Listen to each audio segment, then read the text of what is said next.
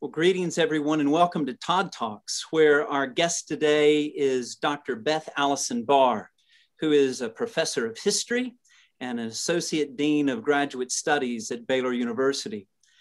Dr. Barr received her Bachelor of Arts from Baylor and her MA and PhD in medieval history from the University of North Carolina at Chapel Hill. Her research is various and significant. She focuses on women and gender identity in late medieval England, how the advent of Protestantism affected women in Christianity, as well as medieval attitudes towards women in sermons across the Reformation era.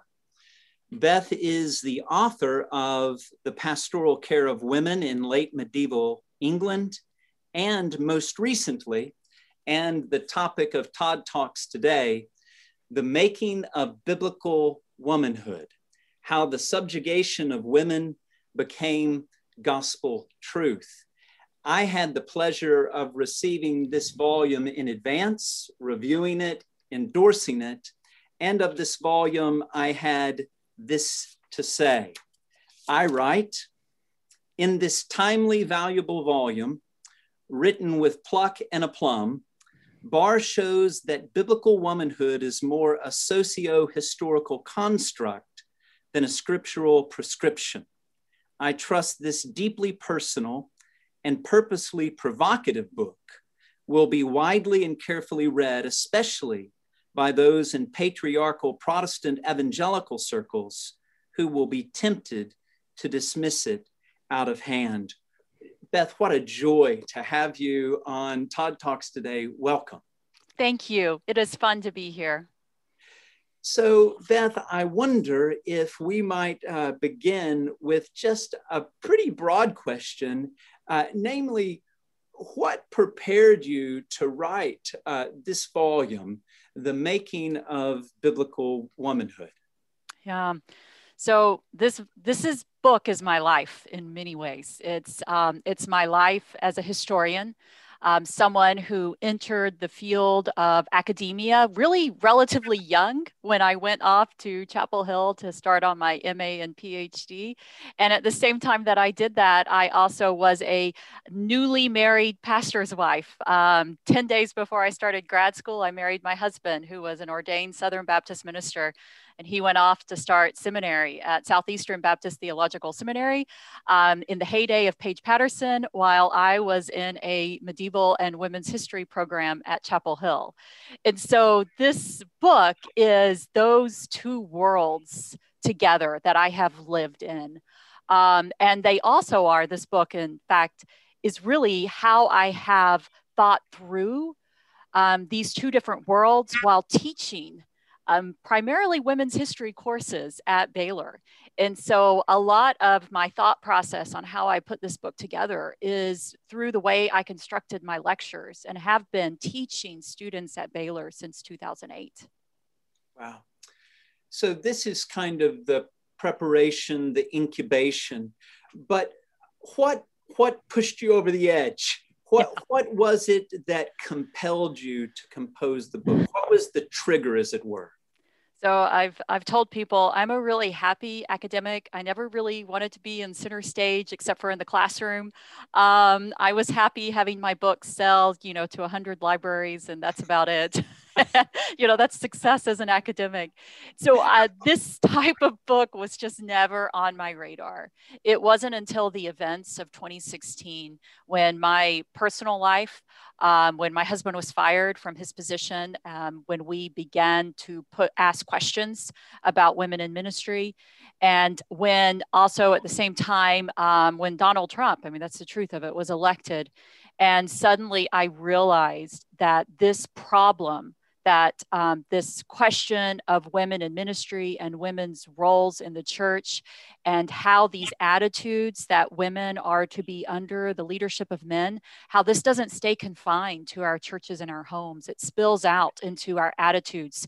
And the only way I could really make sense of how my evangelical community supported someone like Trump, whose attitudes towards women were just appalling.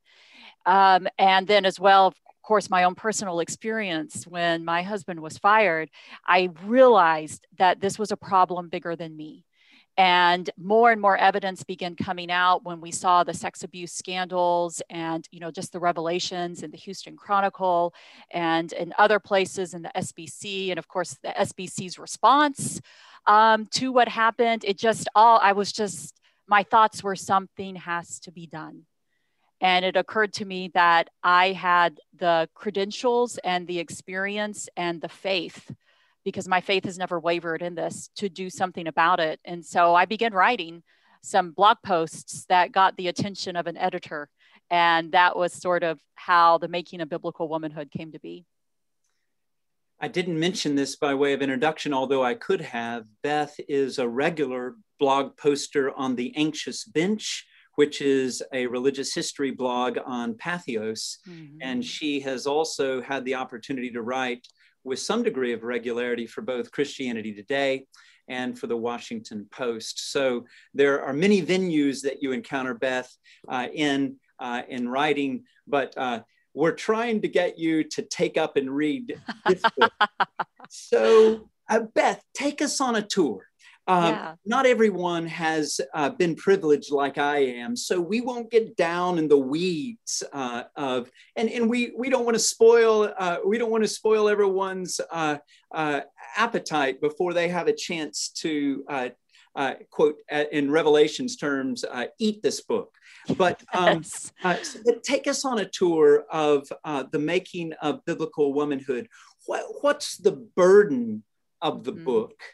And then how do you seek to make your case? Because it's a composite case that you're building, and you have a thesis to argue. So share with the folks what you're doing.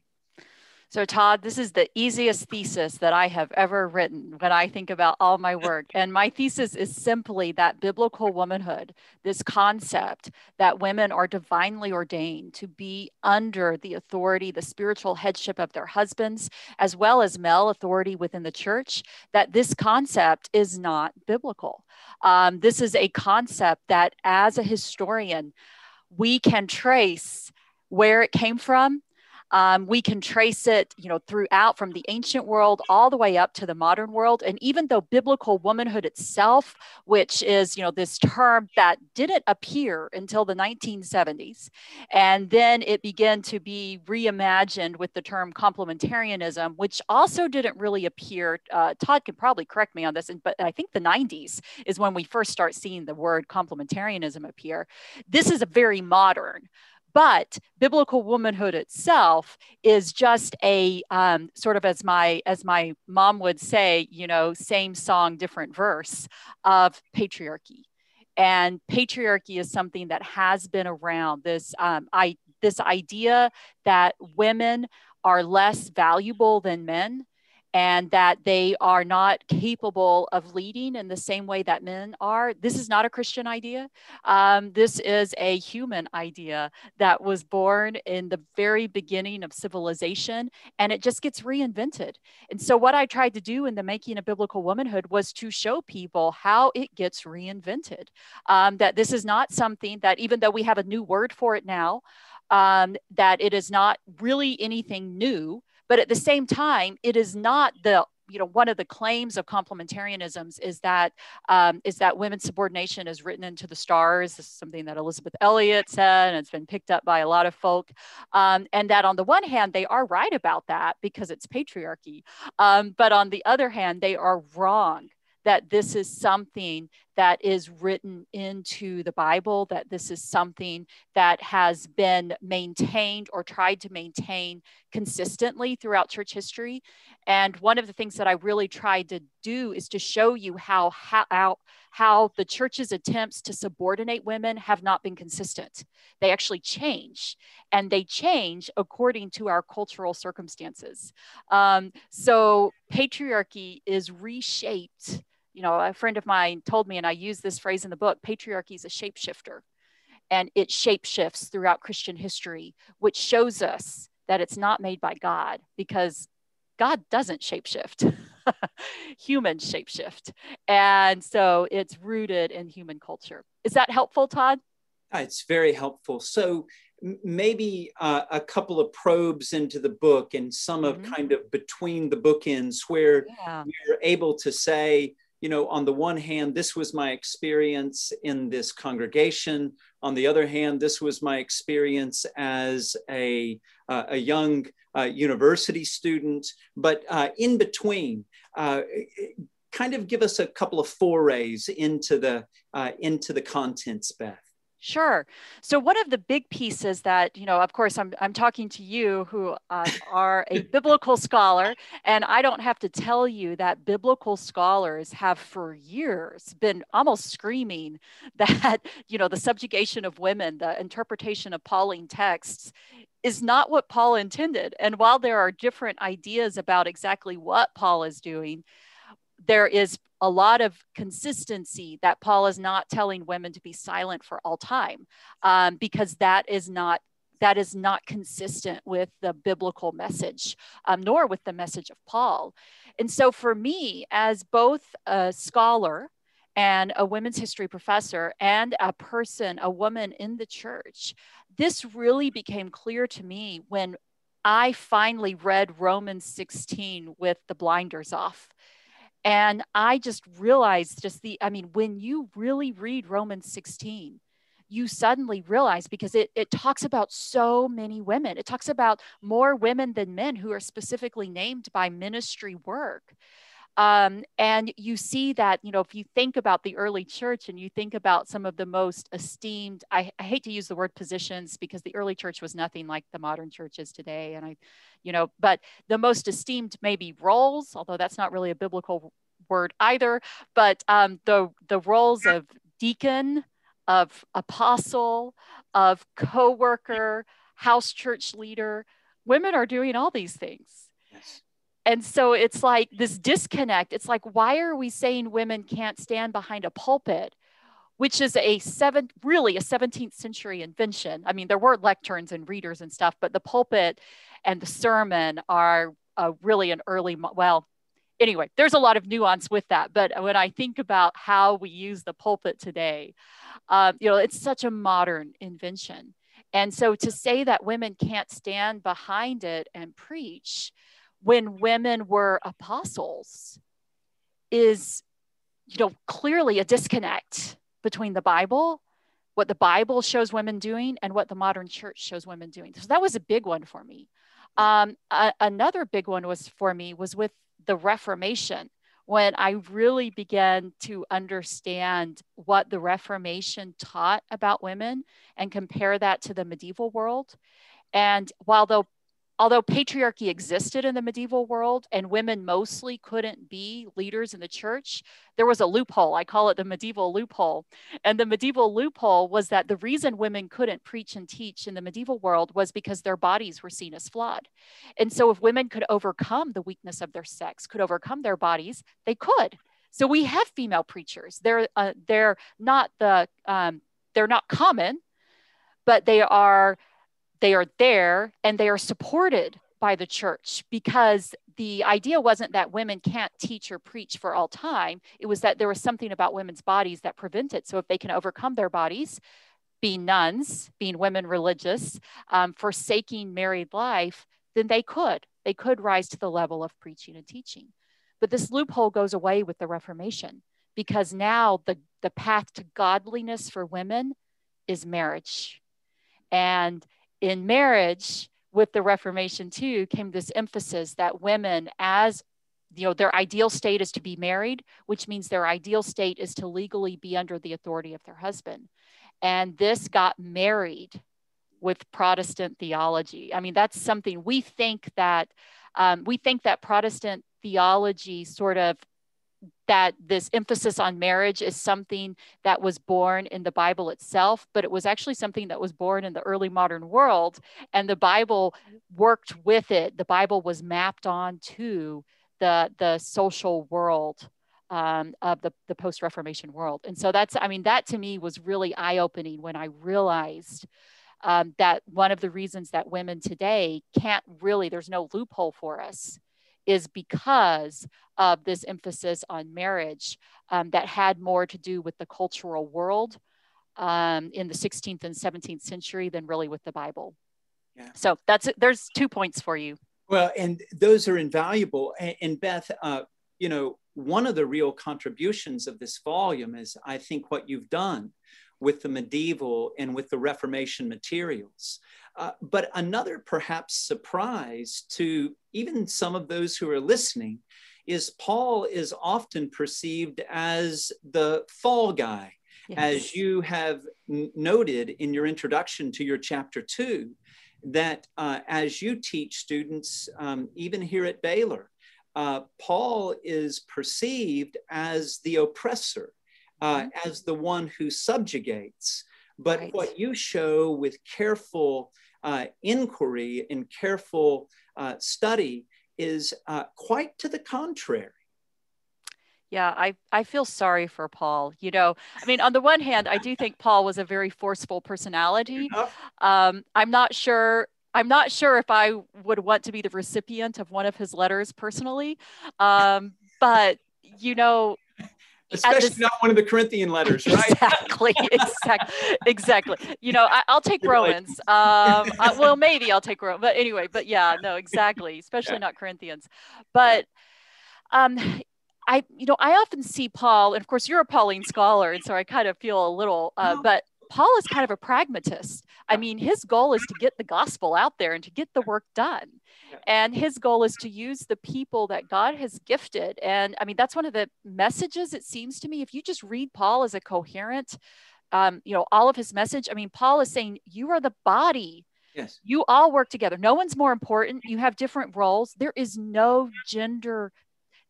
When he talks about the different roles, gender is never tied to it. Yeah. It never said, he says, we all do these things. No one's more important. Do what God has called you to do. And so it's just so shocking to me that here we are in this, in the 21st century, and we're saying, oh, well, Paul said that, but that's not really what it means. It really means that men can do all these roles, but women can only do some of them. Despite what Paul, I mean, it's like, it's amazing to me. Yeah. And so the so-called plain sense of the text, and certain people gravitate to the passages where there are prohibitions, right? Whether it's 1 Corinthians 14 or 1 Timothy 2 in particular, but they don't put all the text on the table. And as a result, as you've suggested, Beth, Romans 16, which is absolutely essential, gets lost in the shuffle. Yep. Especially when you're reading Bible translations that turn Junia into well-known to the apostles instead of prominent among the apostles. Yes. When you do those, I call it the little stories. When I talk to my students, I'm like, the big story of the Bible always gets through no matter what version you read, what translation, but little stories are significant, and they mostly affect our practice in the church. And those little stories of changing who Junia is has the purpose behind them has been to keep women out of ministry. So yeah, and even when we think about women in the role of deacons, it's fascinating that although Phoebe is called a diakonos, it's typically rendered servant. And this then is used to suggest that office within contemporary context is gender specific. It's so funny to me when we think about, I'm like, I wonder what people think women were doing in the first century church. I mean, do they really think they were like baking cookies and putting out that, I'm just like, I'm just like, our cultural understanding is so skewed when we think about women in the first century world. So yeah. So Beth, this serves as a suitable segue to this question. So obviously, authors, scholars write books, not just because they need to fill time. You're a very busy associate dean of a thriving graduate school at an aspiring Research One university. I mean, it's not that you, quote, have to do this, but you had to do it. It's a fire in your bones. And so here's my question. What do you hope this work will actually achieve? I mean, it has a telos, it has a goal, it has an end and an aim. So when I suddenly realized I couldn't not speak anymore, that I had to talk, that I had to tell people what history showed us, and that it was a different message than what our evangelical churches were telling us. The main thing that I really wanted people to hear, especially women. I mean, this book, I hope it is valuable for men. I am talking to men, but in many ways, I'm trying to reach the heart of women, women who have been silenced in churches for so long, women who have felt like when they even try to question or say, is this really right?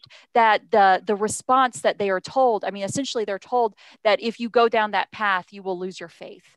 And that if you go down that path, that you are no longer biblically faithful. And that you are, I mean, women have been silenced. You know, there's a reason these texts are called the texts of terror for women, because they literally silence us in the church. And it causes, you know, I'm a woman who's lived it. And I have lived through the emotional turmoil and stress that this has done to me for years and years. I want those women to know that you can be biblically faithful and not by complementarianism. I want them to know, you know, even if they are not sure where they land on this, that you can be biblically faithful and question it. That you can be biblically faithful and listen to a woman preach from behind the pulpit. And so that's really what I want women to hear, is that this is not a line of heresy, and that women have been preaching, teaching, and leading in the church and used by God for centuries. Yeah. And I want them to know that. And so, Beth, this nicely leads to another question, a next question, and it's this. So, to those who still regard complementarianism, which some equate and you show with patriarchy. So for those who still regard complementarianism to be gospel truth, as you yourself once did, and you share that, what are the words of caution? What are the words of wisdom? And you started a bit of this. What are the words of encouragement that you would offer, especially to this group who are or is where you were? Yeah. So I think I'll start with the question that I started with. And it really was when I became a scholar. And I realized that becoming a scholar isn't knowing everything, it's asking questions and wanting to learn and not being afraid of changing your mind. And so I think, you know, this is the question that I posited in chapter 2. And it's, what if you're wrong? Yep. I want people who, you know, if you think that the Bible teaches that women cannot preach or lead, what if you're wrong about that? Have you really considered the alternative? Have you actually been reading voices that are biblically faithful scholars like you, Todd, who argue something different about Paul? You know, are you only reading Recovering Biblical Manhood and Womanhood and Desiring God? If so, why don't you read something else? Are you willing to consider that you are wrong? And even if you come down to the same place at the end, you at least will come down with a better understanding of why people disagree with you, and that the people who disagree with you are faithful Bible followers too. They are not in the camp of heresy, and you cannot exclude them. You know, one of the things I think is one of the things that that complementarians often say, they say, look, if you start believing that women can preach and teach, then that's going to push you off into the, you know, very liberal, progressive world. And part of me is thinking, I'm like, you know what? If there was a place for women in middle ground churches, if we, you know, we are forced out because no one will take us, even though we are biblically faithful. And it seems to me that this is not God's problem, this is the church's problem. And what if the church realized that gender roles is not written into the gospel, that the gospel of message is about Jesus, it's not about us. So that would be, I think the encouragement for women too, is that you're not alone.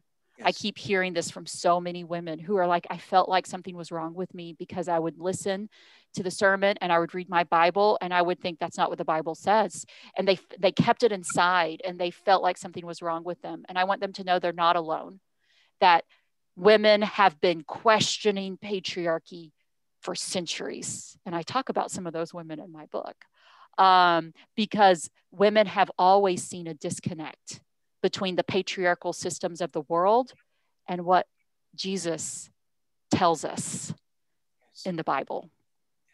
So this slippery slope argument is really kind of a scare tactic that is sometimes employed. And isn't it interesting that the apostle to the apostles was Mary Magdalene? So, I know. So she was entrusted with the gospel that Jesus is not only crucified, but he's raised, which continues to be the core of our shared faith.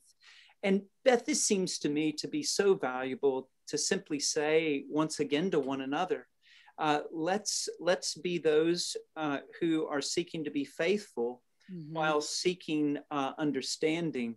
Yes. I love, we share an affection for English scholarship, and one of the English scholars that has most impacted me was the 1800s scholar, biblical scholar called J.B. Lightfoot. Yes. And Lightfoot talks about the highest reason and the fullest faith. I think sometimes we want to divorce kind of head and heart, but what you do in this book is you say, no, actually the two can go quite nicely together.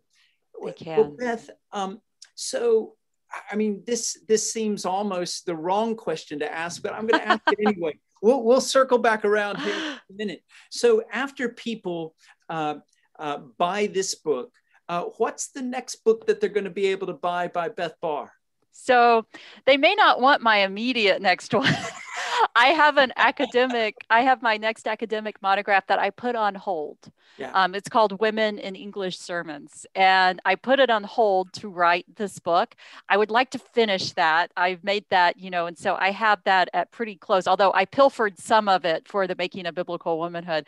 So I'm going to have to go back and do some work to it. But I'd like to finish that. But I actually have already started talking, I will confess, in the beginning, my thought was Making a Biblical Womanhood was sort of going to be my one-hit trade press wonder, and I was going to walk away and not worry about it again.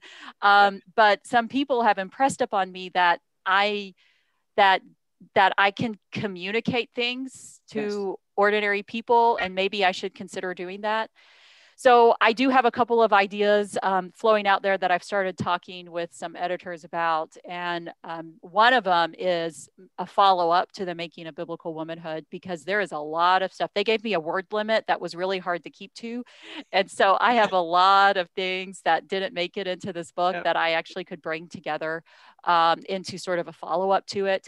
And then the other idea that I've gotten a lot that I've, also have a lot of material for is a book for modern evangelicals on the reality of medieval Christianity, sort of combating taking a lot of our myths that we have. I mean, I think about the Capitol Hill Baptist Church Sunday school material, which is, oh my gosh, about the medieval world. And so we have so many myths and so much misunderstanding. And so it would be kind of fun to tackle that. And I have a lot of fun personal stories about sermons that I've listened to and things that I've been in, misunderstandings about the medieval world.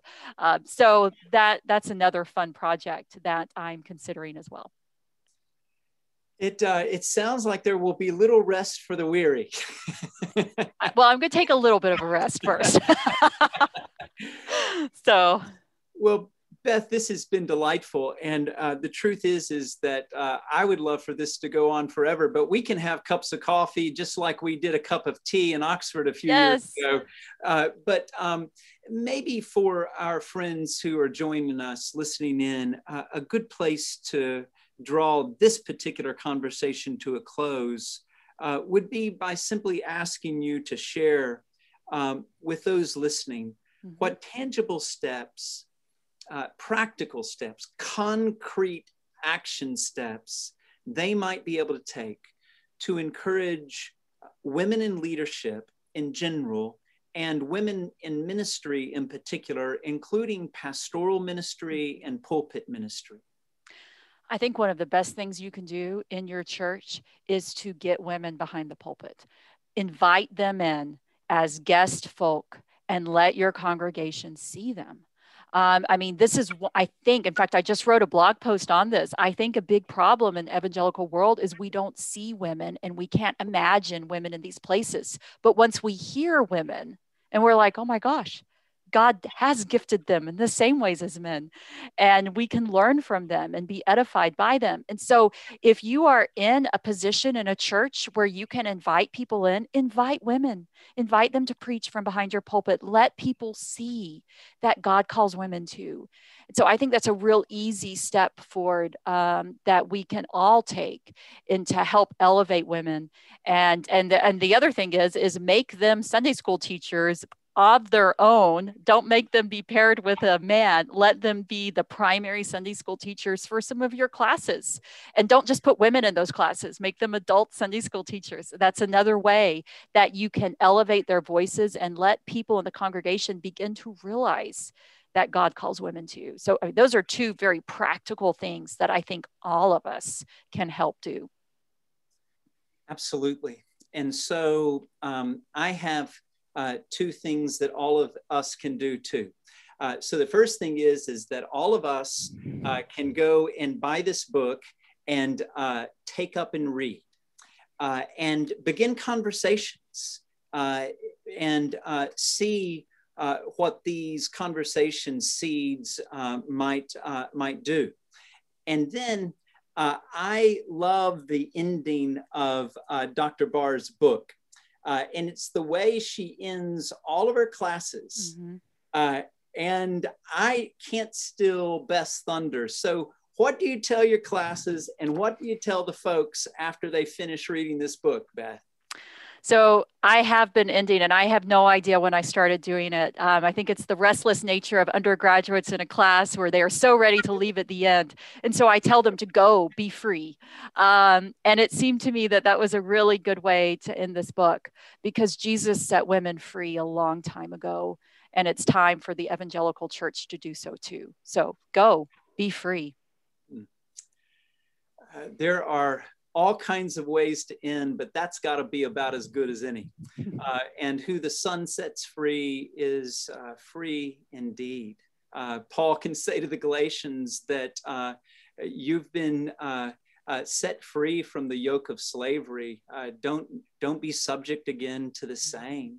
In the same text, he says that there's neither Jew nor Greek, slave or free, male and female. So grateful, Beth, for your work, for your friendship, your scholarship, your witness. It's winsome and it's needed. So just hear me say, on the behalf of a lot of folks who have tuned in today, thank you. And a word of encouragement to those who might be able to join us 2 weeks from now as we take up a conversation of another Baylor colleague's volume, Dr. Angela Williams-Gorell's The Gravity of Joy. So tune in and reach out to Beth. And once again, buy her book. Take good care. Thank you. Thank y'all. Thanks. Bye-bye.